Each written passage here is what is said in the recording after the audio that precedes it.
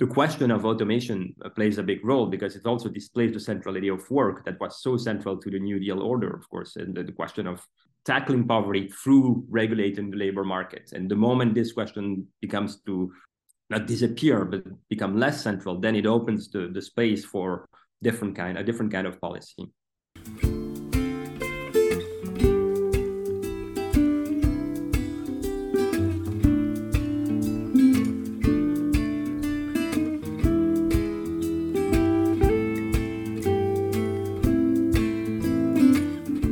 Hello, and welcome to another episode of New Work in Intellectual History. We are produced by the Institute of Intellectual History at the University of St Andrews. Intellectualhistory.net is the Institute's website, and there was an absolute treasure trove of things on there. I really recommend you go and have a look. There's more than you might expect. For this episode, I am joined by Dr. Anton Jäger and Professor Daniel Zamora Vargas. Hello, gentlemen. How are you doing? Very good, thanks. Yeah, very good. Thanks for the invitation.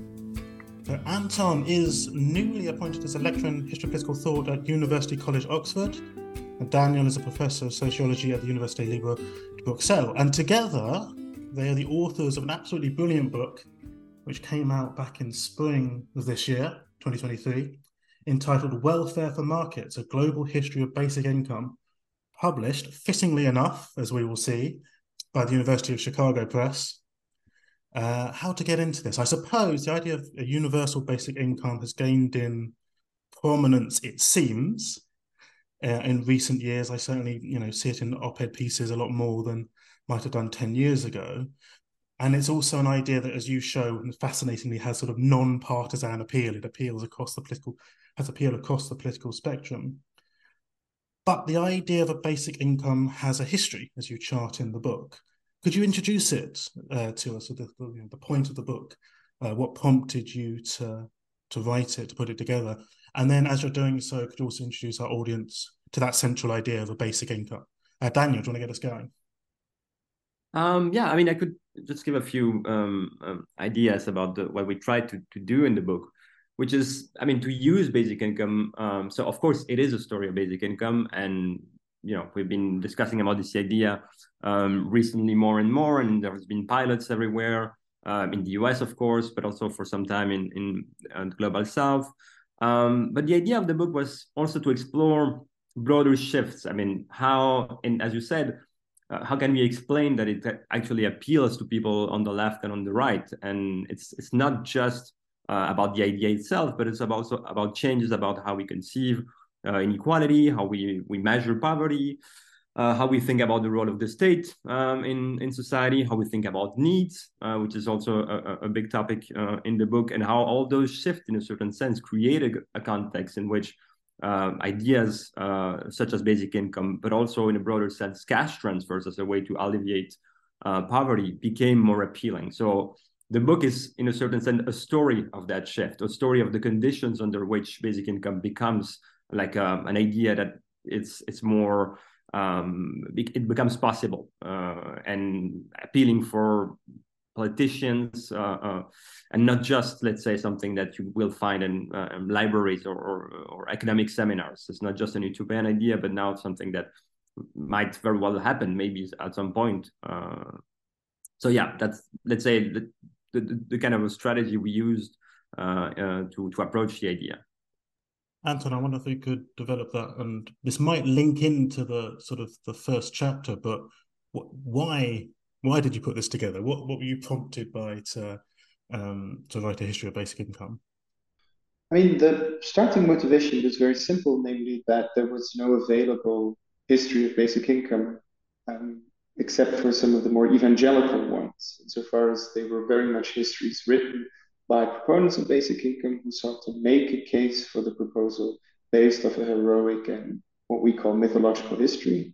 And when we met each other and we were both working on our respective topics, we actually realized that looking at the current literature, there simply was a gap. Namely, no one had written a more cool-headed or sort of distant, I'd say even frigid history of the idea, and that was the initial ambition. At the same time, it was about debunking some of the bad histories which were out there and adding a better history to it. But as Danielle already said, there is also a deeper conceptual ambition, namely tell a story about the 19th and the 20th century that hasn't been properly told in that way before, for which basic income is just the ideal prison. There are a number of developments you can illustrate and track through something like basic income, which I think very few ideas are as symbolic of. Mm. Can I ask, is that sort of point of historicizing the argument, is it intended to then, is it meant as a critique? Is it meant as sort of a means of challenging the idea, or is it to help people better understand where it's coming from and why it may be appealing or might not work or might work, that sort of thing? Daniel, maybe you could respond to that. Yeah, absolutely. So there is definitely some part of it, and I think Anton will say more about that, about the let's say historicizing aspect, which is about to get this kind of more contextual understanding of it, and also in a certain sense criticizing older histories that have been there for some time. You know, you've been reading those titles that it's like kind of an idea that is there since Thomas More or even from ancient Greece. So big part of the beginning of the book is a criticism of that, and we'll come to that later.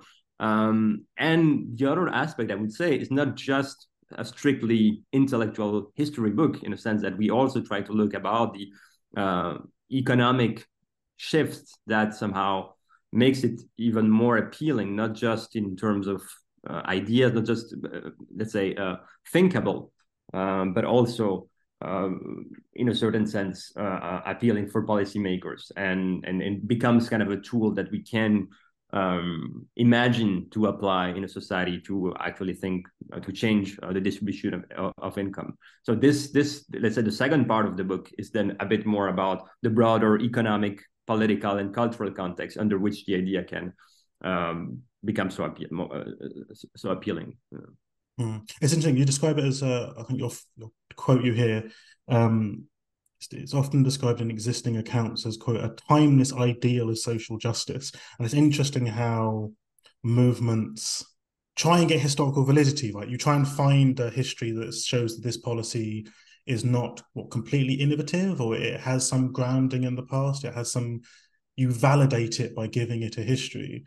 But the criticism I took from one of the criticisms I took from that kind of thinking from your book is that it's very simplistic, it's very undercooked, it's very immature kind of historical, immature, historical understanding. And you would actually get a lot more from studying the history of the topic that might actually be helpful in how you think about it in the present day. Anton, if you want to respond to that, please do. But otherwise, can we jump into that opening chapter where you summarize a lot of material, so we don't have to really sketch it briefly. But what's going on before the 1920s? Yes, indeed. So to get to the first more methodological question, there is indeed an argument against a certain type of proleptic or anachronistic reading of basic income, which we really try to warn against.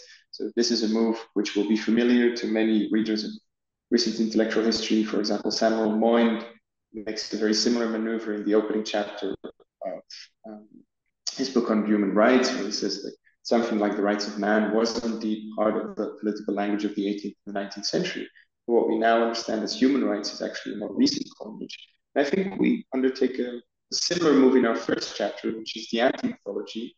So we go over some of the existing histories of basic income and show how they construct this trans-historical narrative that sometimes goes from ancient Greece in the more extravagant versions. In the more modest version, they start in early modern England, usually with Thomas More and his proposal for a subsistence guarantee. And then they travel into the 18th century with Thomas Paine, and then in the 19th century with some agrarian thinkers and Henry George, and then into the 20th century. And there is a deeply mythological side to that story, insofar as the continuity is almost perfect, and the ideal just tries to come about in every age and finds its own proponents and own executors in the respective epoch in which it appears. And what we actually do is that we empirically debunk the continuity that's been built up there. So we take a very close, almost microscopic look at some of the proposals which are slotted into this mythology and say, well, if you compare them to what we now consider to be a basic income, namely a continuous cash grant that is paid to everyone, then those previous ideals simply don't conform or even approximate that ideal. So the continuity just begins to unravel as you confront it with the evidence. And that also means, of course, that you have to ask a question, what were those previous ideals about? And we say that they were very much focused on land ownership and that they had this strongly agrarian or Roman background, namely in the Republican tradition, which makes it extremely different from what we now recognize as cash-based, basically. We just extrapolate a little bit there, just very briefly, about the idea of an agrarian law. That was certainly one of the central concepts in that chapter. One of you, could you explain that for our listeners, please?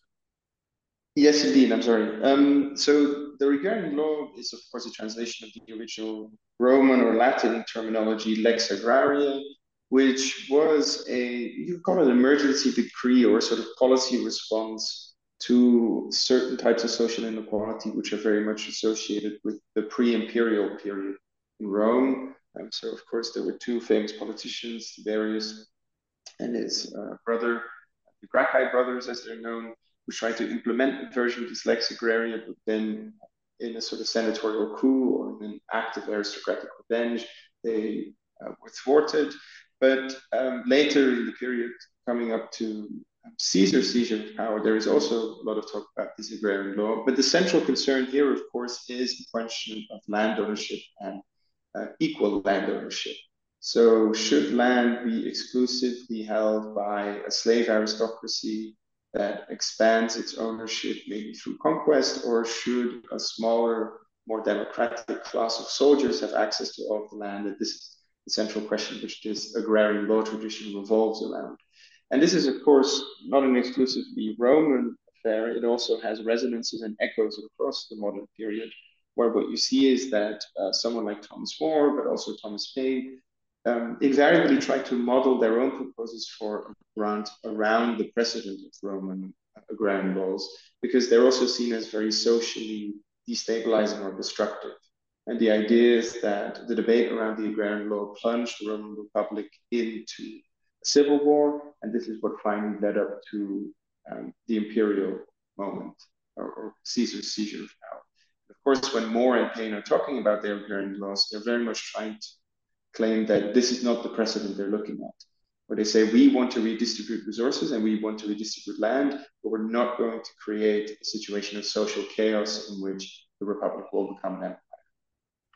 Fantastic. So over the course of the 19th century, there are a number of authors here and there who articulate something that looks a little bit more like a policy of cash transfer to alleviate poverty or to raise quality levels. But things don't really sort of consolidate into anything substantial until the interwar period. Is that my reading of those chapters there correct? Or what's going on in the 19th century? It seems that cash transfers aren't particularly central, and that things begin to change interwar period, and then especially we move then into the 1940s and we introduce, I don't know about the hero of the piece, that's not the right way of putting it, but one of the central figures, Milton Freeman. So I'm asking you to do a lot there, but summary of the 19th century and then how things begin to change, 1920s, 1930s. Daniel, maybe you could pick up. Yeah, maybe Anton, you can say a few words maybe about late 19th century, and then I'll follow up with Friedman, I guess. So in the 19th century, I'd say the echoes, or at least the aftermath of that agrarian tradition you talked about, is still relatively important. Of course, you have industrialization. It's not as if economies are exclusively agrarian anymore.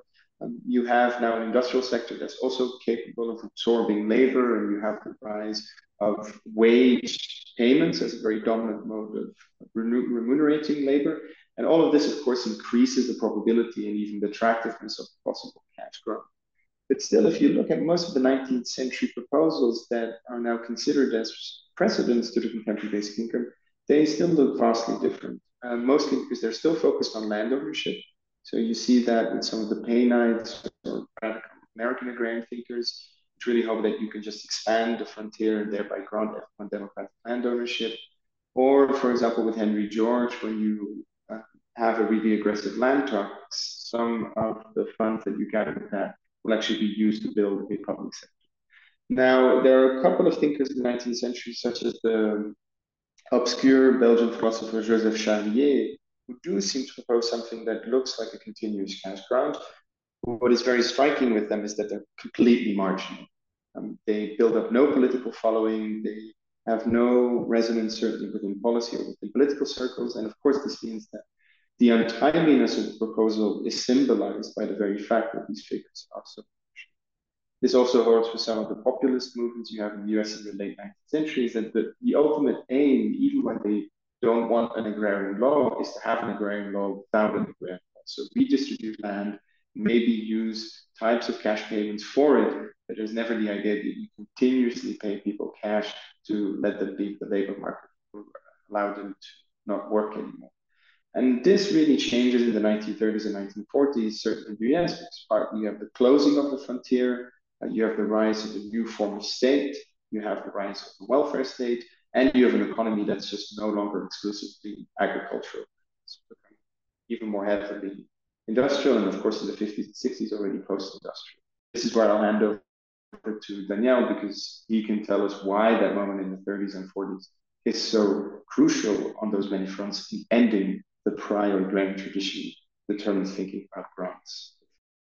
Yeah, I mean, so if we focus a bit then on Friedman, that actually brings us to this kind of a next chapter, not only the story, but it's actually a chapter of the book. I mean, we decided to focus on him because, of course, there are different versions that are out there at the same time, but his version might be, I mean, the most coherent or the most clear statement of the reasons why he thinks and how he thinks about cash transfers in kind of a more economical way. And it's actually quite early. So it's published, in the early 60s in a book, but he actually really works on the proposal already by the late 30s. And at the time, I mean, so Friedman doesn't have a job. Interestingly, he's kind of saved by the New Deal because he's been working in all those federal agencies. So it's kind of ironic, of course, for Milton Friedman to actually be saved from unemployment through public jobs, but he works in those agencies, and it's kind of an important period for him because he just thinks about a lot of questions that he didn't really thought about before, and in part also the income distribution, and the whole discussion happens also more or less at the same time where you have the socialist calculation debate, which is kind of a huge discussion among economists that is happening in the interwar period about the place the price mechanism has to have in how we allocate resources in society. Debates also about utilitarianism, so the whole model of welfare economics, which is that if you transfer a unit of money from a rich to a poor people, you actually increase welfare in society. So you have kind of a justification of redistribution and equality in society. And all these two things move Friedman, of course, more towards the market framework. So he's definitely convinced that the price system is a better way to allocate investment in society. And he does also think that the whole utilitarian framework actually doesn't work, that we can't actually dispute whether or not a rich people has less use of his money or experience less pleasure of his money than a poor one. So there is no justification for transfers of money, for equality. There is no reason that economics should actually promote those kinds of ideas. But then, of course, rises kind of a problem. If you don't think that all those redistributive measures are justified, you still have the problem of inequality at a certain sense. I mean, if the market generates big, important inequalities and actually leads a part of the population that it's unable to reproduce itself, what do you do? And so this is also kind of an interesting thing for us because there is, of course, stories about, the role of the relation of neoliberalism with the state and how actually it uses the state to actually build markets or construct markets.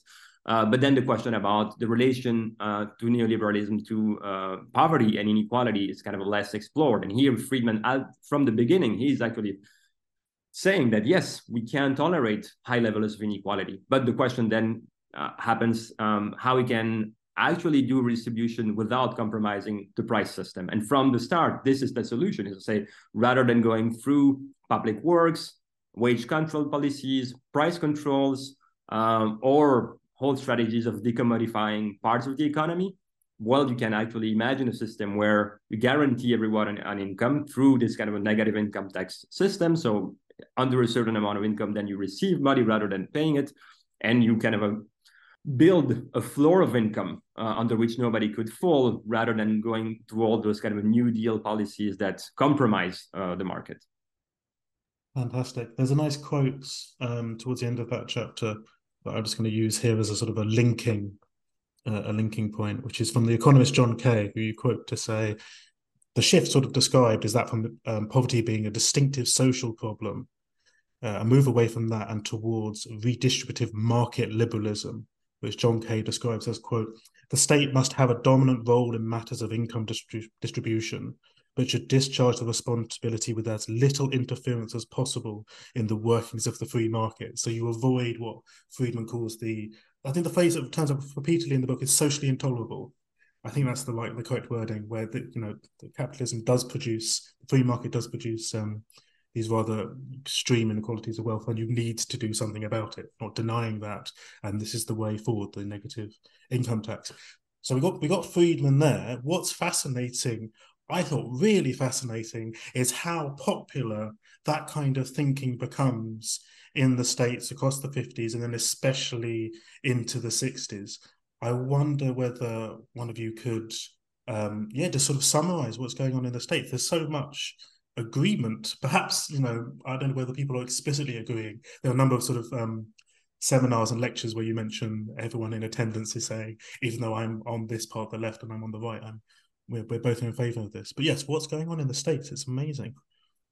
But maybe just to add a couple of things before going immediately to the 60s. I mean, of course, the story here is in part about Friedman and neoliberalism.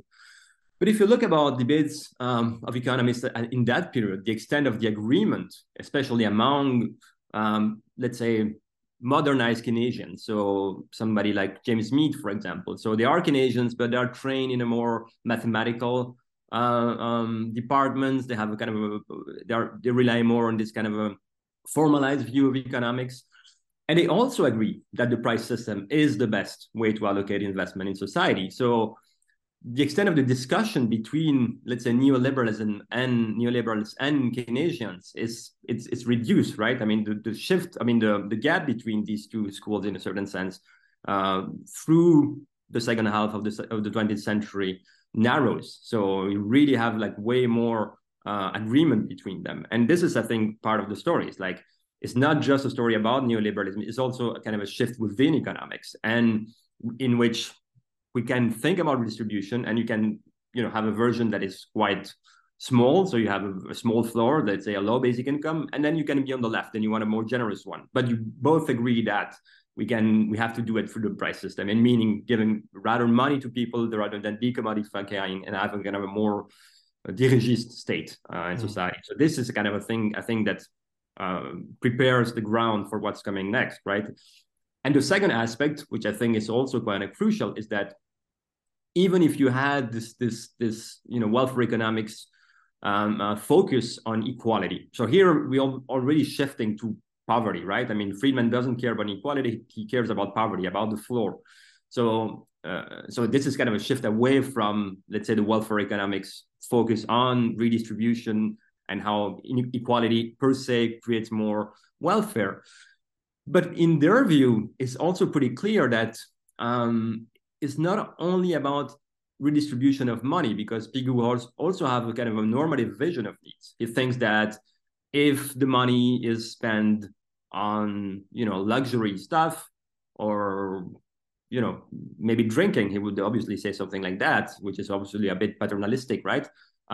It creates less welfare that is spent on more important needs. So he does think that to expand welfare in society, you also have to direct this kind of redistribution to a specific set of needs, which justify the idea that you would rather do public services, creating public museums and public education, rather than giving cash, right?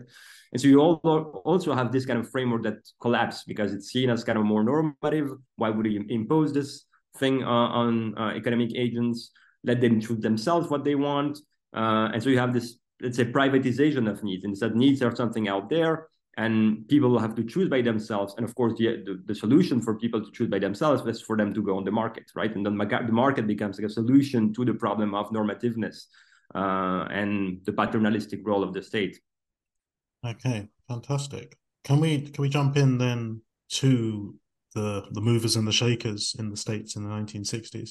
What ideas are prominent? Who are putting them forward? And in the background, you've got fears about automation and structural unemployment.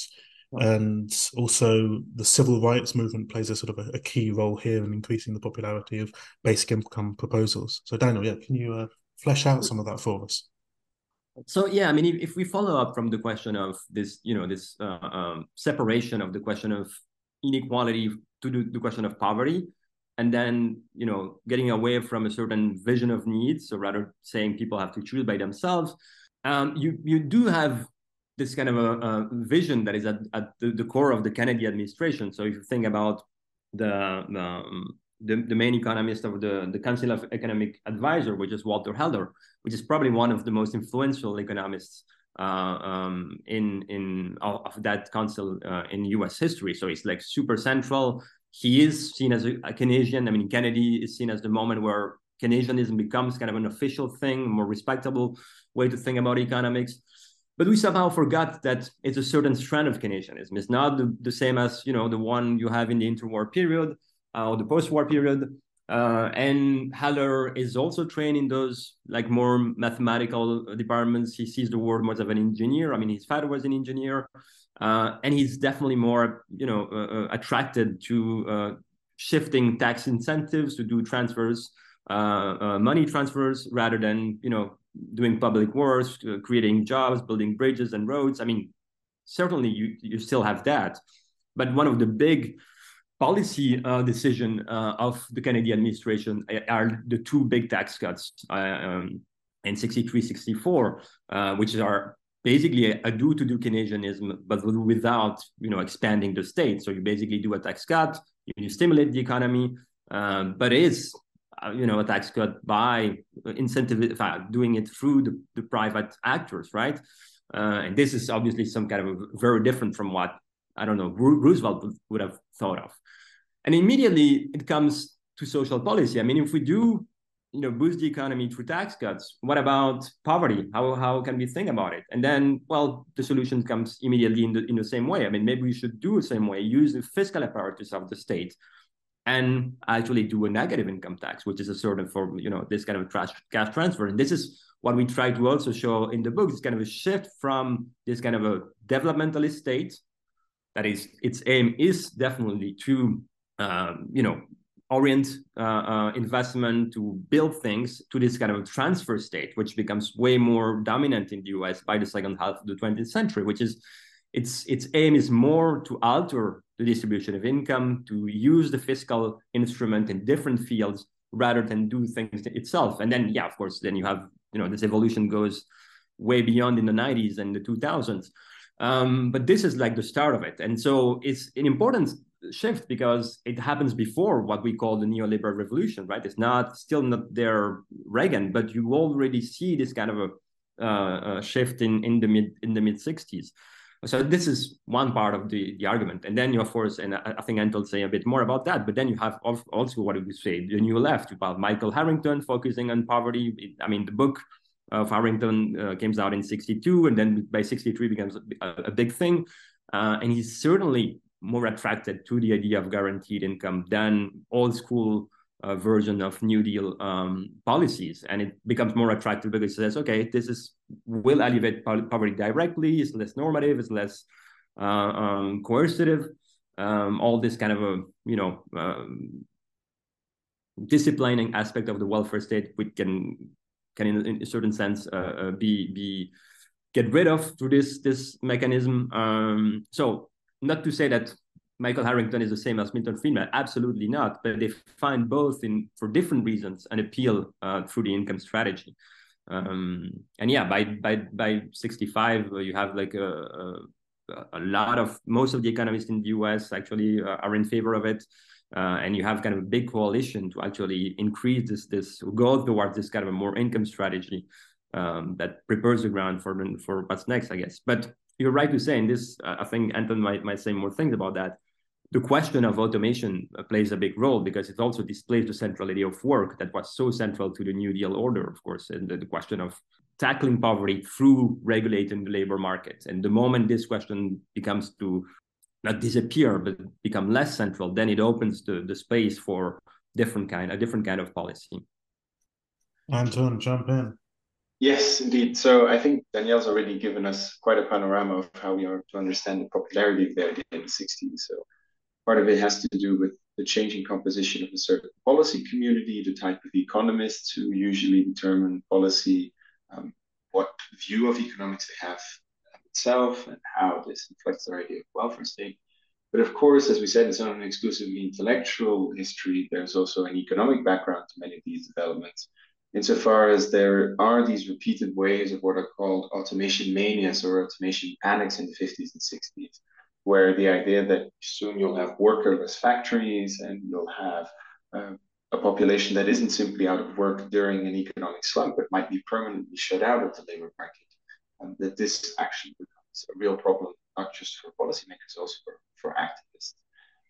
And of course, this takes on a distinctly racial form in the American case, because what happens in the 50s and 60s is that you have massive migration from the South, namely the sharecropping economy, into the new factory towns of the North.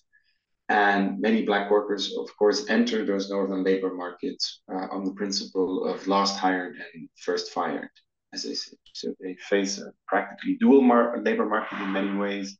This means that even as there are very few industrial jobs, they're the first ones to lose them. And this creates a so-called crisis in inner cities, which already leads to riots in the middle of the 60s. For example, the Watts riots are a very famous example of this.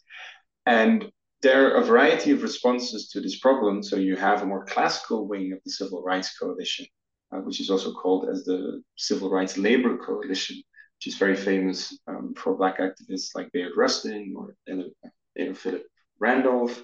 But then you have younger and you'd say less classical civil rights activists who think that the only way to solve this new form of Black, not just Black, but mostly Black structural employment, is by guaranteeing income rather than having public works. Because of course, one of the other ideas that accompanies this is that there's now also part of the left that begins to think that a state that determines people's needs, that tells them how to consume, that tells them what kind of products it needs to accept, that tells them what kind of healthcare or what kind of jobs it needs to take, is overly authoritarian. And of course, in the American context, this is even more sensitive because of the fact that legal segregation has only been abolished and voting rights for many Black Americans have only become a reality. So there is a tangible sense that letting the state dictate people's needs, also on an individual level, can be morally problematic and politically risky. And all of this actually creates a perfect storm for basic income proposals, because as we said, on the one hand, you have the Friedmanites who want a leaner and slimmer welfare state, who want to make the welfare state market friendly. And on the other side, you have part of the Civil Rights Coalition that has become increasingly skeptical of a labor-centered approach to social policy. And all this leads up to that sort of boiling point of 68, 69, in which you have new riots, and which, of course, in which Nixon wins the presidential election, and in which Nixon comes very close to implementing something like a basic income in his family assistance plan, or a sort of tax credit plan he proposes. But as Danielle might also tell you, even though we should maybe move on, but it's important to end on Nixon insofar as he exemplifies both some of the typical features but also limits of basic income in the 60s, because it almost seems to border on implementation. It almost gets implemented, and then it, for some reason, doesn't work out. There seems to be a lot of energy, a lot of enthusiasm for basic income proposals in the US in the late 60s, and they're beginning to be implemented, as Anton's just said. But things fall apart. It does not last, and things sort of fall apart in the early 70s. I think it's fair to say that this book is not about implementation and what happens next. No. This is the on the side of how policies are sort of thought about and ideas developed. But so with that, caveat, I appreciate this is not what you would have researched in detail. But what happens? Why does it not go where all of it seems like it's going in one direction, but it doesn't? it sort of stops. Yeah, but I mean, I think maybe we can do it now, but maybe later. I think there is a kind of broader question about why it never really happens, and in the end, we do think that it's never going to happen. And so the book is also about. Yeah, I don't think it's going to happen. But I mean, the question here, and this is like also, I don't know if we have to address this. It's like, yes, in the book we actually consider a broader set of policies, not only strictly speaking basic income, because what we think is that, yes, basic income is kind of the distant idea where this whole thing is shifting, right? But we never get there. And there is a reason why we never get there, because, you know, if we really get there, then it poses problems for the labor market, for, you know, labor market discipline. So yes, it's, you know, capitalists don't want full basic income. But they do want cashification in a certain sense. Interesting. Okay, so let's jump over across the Atlantic and to debate about or discussion enthusiasm for basic income in 1970s and 1980s Europe. Could one of you please summarize the key elements of how and why this happens? And it seemed to me, reading that chapter, that in Europe, it's more straightforwardly a left-wing policy. I don't know, it appeals to people on the political left. There's not the, I mean, let me know if I've misread that, compared to the right. And there also seemed to be, there's a lot about work ethic. I'm interested in that, challenging the sort of the work ethic ideal. And there's also a lot more about social control, I thought, in the European discussion. So yes, one of you please get us going. Yes, so indeed, there are some continuities with the American debate, and you can even trace a direct lineage insofar as many of the European authors we talk about first get their ideas from American precedents. And so there's one particular American author, Robert Theobald, who already writes pamphlets in favor of basic income in the 50s and then becomes a proponent, or rather an ally of Friedman in the 60s. And he's actually a very important source of inspiration for some of the Dutch and also French writers around basic income in the 70s and 80s. So it's not as if it's partogenetically born, as I say, or that it comes out of nothing. There are American roots to this discussion. But it does take on a particular form in Europe, as you said, and it does seem to really strike roots on the left rather than the right. Of course, there are right-wing thinkers who are in favor of negative income taxes, who have ideas about cash transfers, but it's really a sort of new left that is really enamored by the idea in the 70s and 80s. And that's what we focus on in that chapter. Now, the shifts that are really important for understanding why basic income suddenly begins to flourish on the left is firstly a sort of split within the left itself, where you now have a left that is much further removed from a classical labor movement as parts of the Union or parts of the classical socialist and communist parties are. So you have a new, mainly student-based left that comes out around 68 that obviously has a very different experience of the labor market. It's very much faced with the stagflation and the unemployment of the 70s and 80s. There's a protracted period in which many members of this generation are shut out of wage work. And at the same time, their experience with the welfare bureaucracy is increasingly unpleasant. And this means that when they hear about these ideas, for example, to make unemployment and insurance unconditional and permanent, so you're not obliged to look for a job, you don't have to apply for specific positions, then that has very high appeal. And this seems like a wholly opportunistic reason to support it, but as you see with authors such as André Gortz, but also Belgian philosopher Philippe van Parijs, who's now one of the most famous proponents of basic income, but actually frequents a lot of these unemployment activist groups in the 80s and 70s, is that it's also about a shift in the anthropology of what emancipation is actually about, or what is the anthropology that left stands for. And there is a book, of course, by André Gortz, who's a prominent French thinker, who figures in that chapter, which is called Adieu au prolétariat, or Farewell to the Working Class, as it's called in the English translation, which does say that something like the proletariat or the classical working class that the left has inherited from the 19th century should no longer be considered the central subject of emancipation, or it's no longer the subject of history that's going to redeem people and bring them liberation. And the basic income is a kind of policy complement to that farewell to the proletariat, which some of these new left thinkers begin to say. Because what you see in the 80s in the Netherlands, which always had a relatively weak labor movement and a welfare state that wasn't as particularly generous as some of the other European countries, is that basic income becomes both a wedge to sideline this classical labor movement and say we can move the left beyond the work ethic if we manage to implement this policy, and at the same time we can make the state less authoritarian and more cybernetic, as they hope. So social control will be decreased, and the work ethic, which is antiquated anyway, will no longer be important. Fantastic. Daniel, do you have anything to add to that? Yeah, not much actually. Yeah, I think Anton basically, said most of what we try to discuss in the book. I mean, maybe a few things, just a little side of it. The case of France is kind of an interesting one too. I mean, France is, I mean, you have most of the authors are French. I mean, Audrey Gorce, we actually mentioned Foucault, of course, that actually comments on the negative income tax in his lessons on neoliberalism, his lessons on biopolitics, 79 lessons at the Collège de France. And interestingly, the context of that is the context of Valéry Giscard d'Estaing. So it's like this kind of a new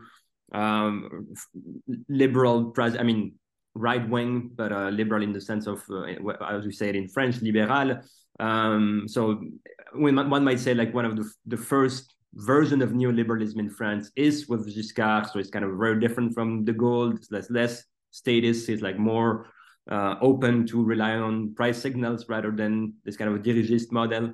And Giscard actually sends one of his collaborators to the US to actually study the negative income tax. And he wrote the book, this fonctionnaire, that would become minister after, which is about a way to solve poverty without compromising the market system.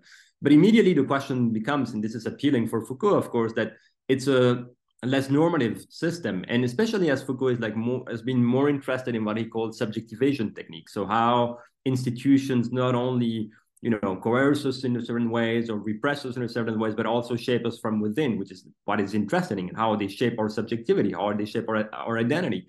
And he does see, in a certain sense, in neoliberalism, this kind of a interesting form of governmentality that doesn't rely on those techniques, that governs in a certain sense, that actually relies on incentives that push people into a certain direction rather than others, but doesn't subjectify people in the same way as the old welfare state. So it's not like he thinks it's great. It's not like he becomes like a neoliberal in a certain sense, but it opens up spaces to experiment with the self, to open, spaces where we can maybe create something else. And this is what he's obviously interested in, right? That's also the moment where he goes to the US and he's kind of attracted to this Californian context. And I think here you have also part of the explanation of the appeal for a certain left, right? That is focused on these normative subjectifying techniques, and then basic income or guaranteed or negative income tax devices offers them the solution. But the question, of course, is like, yes, the solution they envision still rely in a certain sense on the market, a certain form of the market, but still the market. And of course, the conditions under which their version could happen are, disappearing, because you have a retreat of the working class movement, a decline in unions.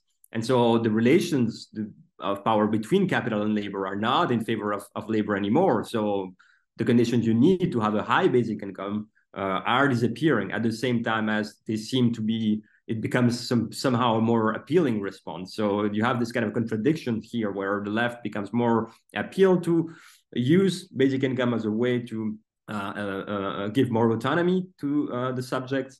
But at the same time, everything that was built to actually shape this power relation and maybe implement a left version of it is not available anymore. So and I think it conditions the whole story in the decades that follow, that you go for more radical versions of it, but where the only person that can implement it actually don't want the version. Maybe they want the Silicon Valley version of it. Okay, fantastic. Oh, so we're gonna move into the sort of your shift just over to the global south in your penultimate chapter. As you've described, in the US and in Europe, there is a move away from thinking that the state can alleviate policy through spending or through intervention, the state can achieve that goal, and a move away from that to believing that policies of basic income might be helpful. There is a concomitant development in the rest of the world, or the global south rather, where I'm going to quote you here. Sort of the central issue in that chapter is the broader rejection and disillusion with theories of development centered on modernization and industrialization, a move away from those two and towards notions of alleviating poverty through cash transfers. Could you split up into two halves then? Why do people turn against modernization and industrialization? And then how do they see cash transfers working so this is going on in countries like India and Brazil and Mexico and South Africa. Those two halves, please. Yeah, so that's a big question. I mean, sorry. You could say, like, again, here I mean, you have this kind of proliferation of experiments in the global south, especially in southern Africa. And the conventional story is, well, we made some randomized controlled experiments there and there, and it, show results, it works. And so now it's like, it's the thing that we have to do to alleviate poverty. So that's the story you generally read.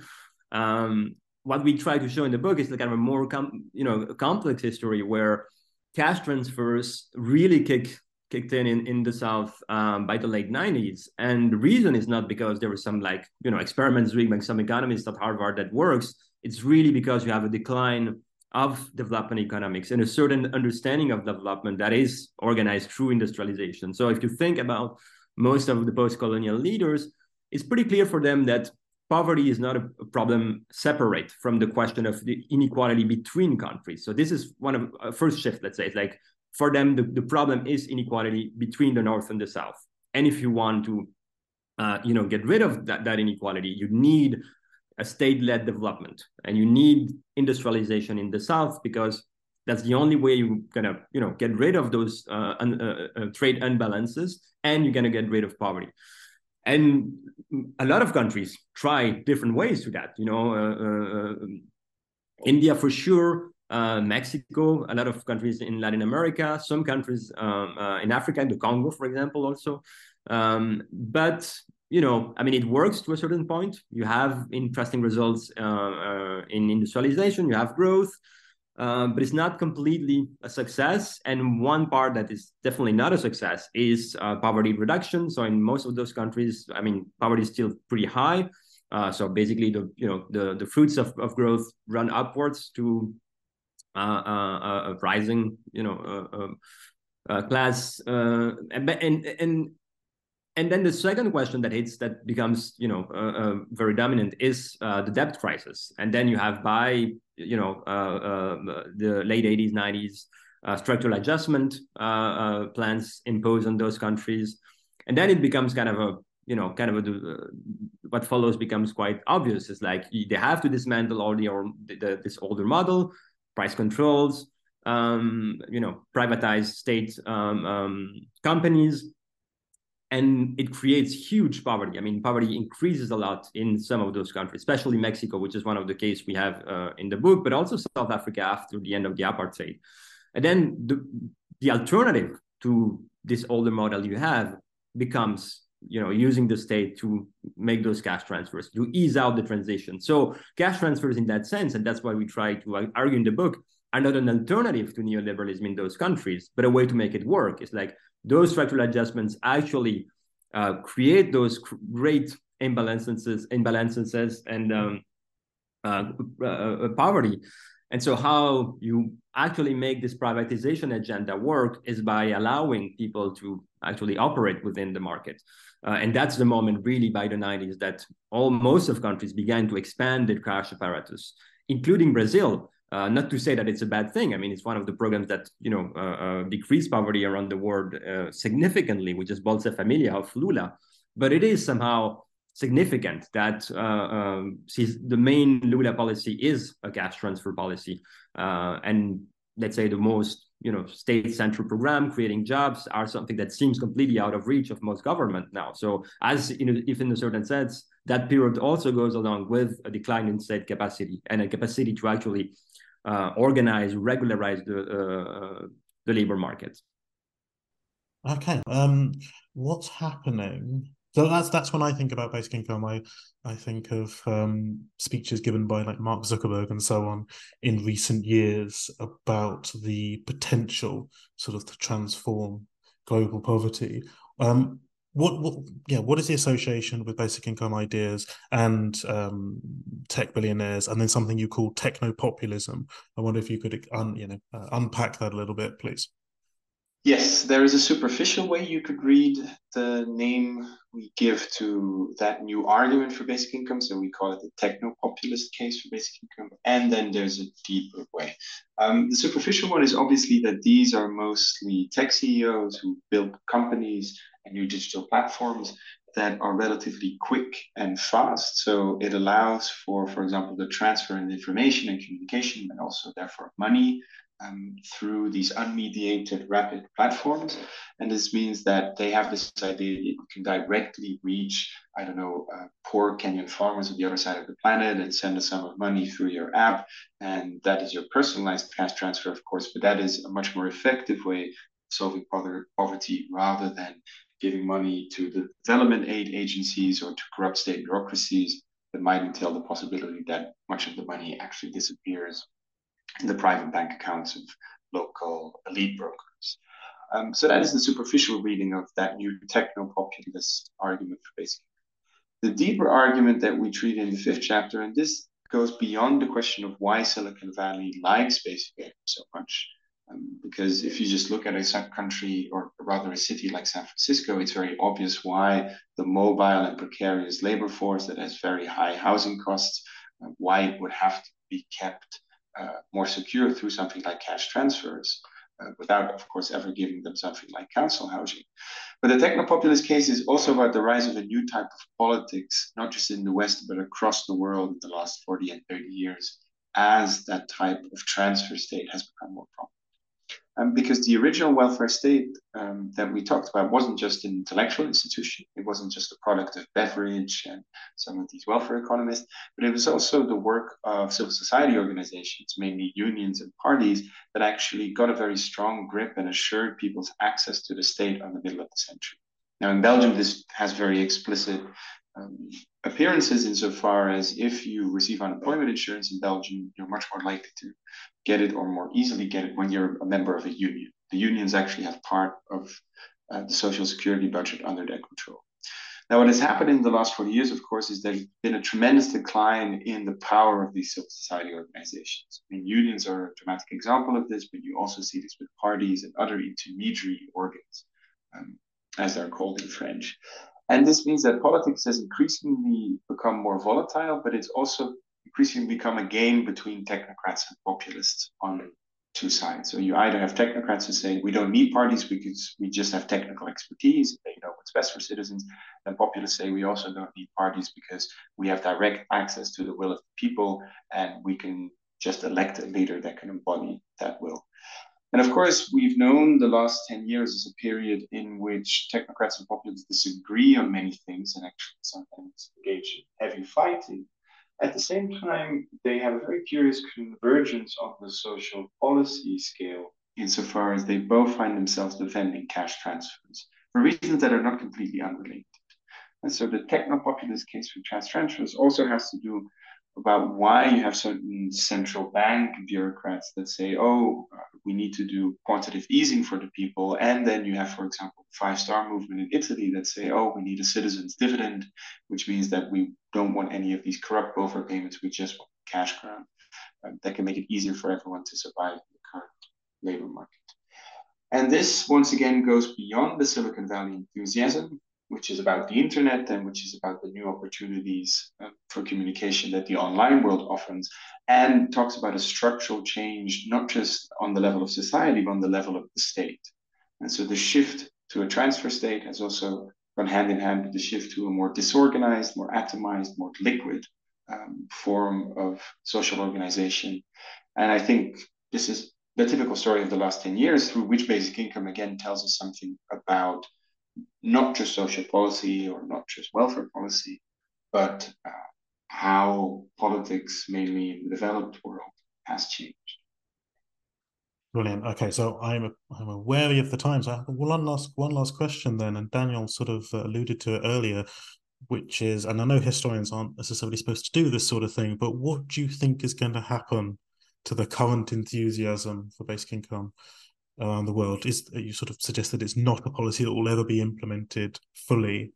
Predict the future for us, please. Yeah, so it's an important question, and we've been discussing with Anton about this for some time now, because it's one question that always ends up, arising in any discussion we have with the book. And I mean, there's a reason why we don't strictly focus on basic income in the book. So we see basic income obviously as kind of the centerpiece of the book, but we also look at all those cash transfers policies that have been, expanding over the years. So this kind of rising centrality of cash when we think about social policy. And the reason is, I think, because we do think that it's kind of a policy it's always there, is like on the merge of arriving, but we never get there. But the shift towards cash, it's real, and it's part of what explains the appeal of basic income, because it looks like the end point of this whole shift should be that. But then the question is, why it doesn't happen? And I mean, there are many reasons why you can think of. I mean, one is that, of course, it could, in a certain sense, weaken labor discipline. So it's not exactly clear that you will get, or certainly not the left version. So the power relations you need to implement that version is quite unlikely.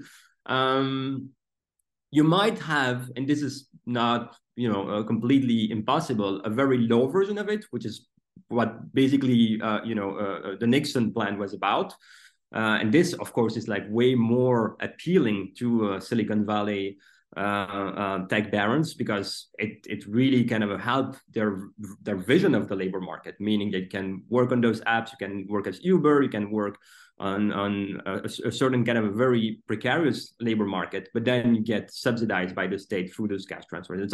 It's a way for that segment of the labor market to actually work.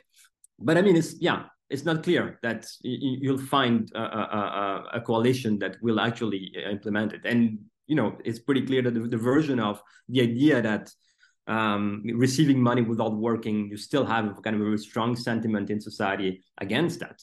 And people are generally quite reluctant to accept this idea, which we don't think is like the crucial problem. We actually, I mean, we are not against cash transfers. We are against like this kind of a shift towards cash, but I mean, transfers in themselves have already existed. You have unemployment benefit, you have pension schemes, so it's not exactly an argument completely against cash transfers. But the whole shift in itself is what we think is the problem, and the possibility to have a very emancipatory version of it seems unlikely, and also kind of a narrow version of what emancipation is all about. I mean, is it really what we want, a society where we have more equal consumers?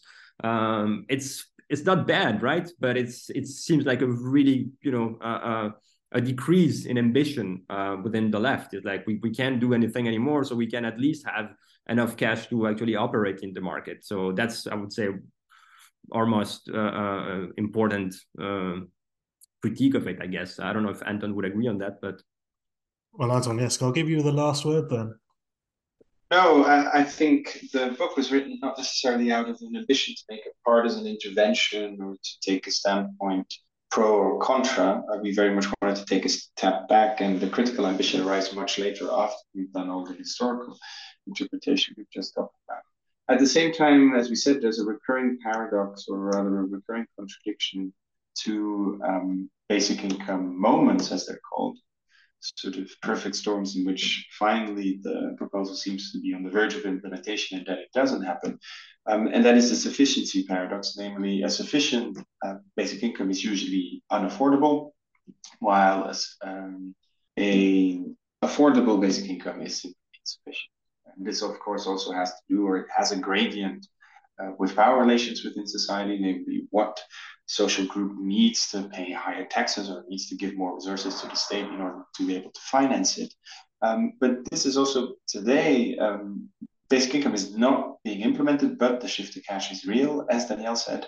But if we imagine a situation in which the power balance within society is altered in such a way that a basic income would become possible, and that's purely hypothetical, but let's ask ourselves the question, well, then you have to wonder whether the revolutionary situation in question will actually entail demands for basic income and maybe for something else. And why would we stop there? Or why would the demand end there if now demand even more enthusiastic or even more ambitious forms of social intervention? And I think what is very typical that makes basic income appealing also in the 21st century is that both the right and the left seem to agree on the necessity for some kind of macroeconomic stabilization, or they have the idea that you need a state that actually intervenes and orders markets. But the idea that you need to socialize investment, or that you need to have public control of what we do with society's resources, that idea has become far less popular and plausible in the century.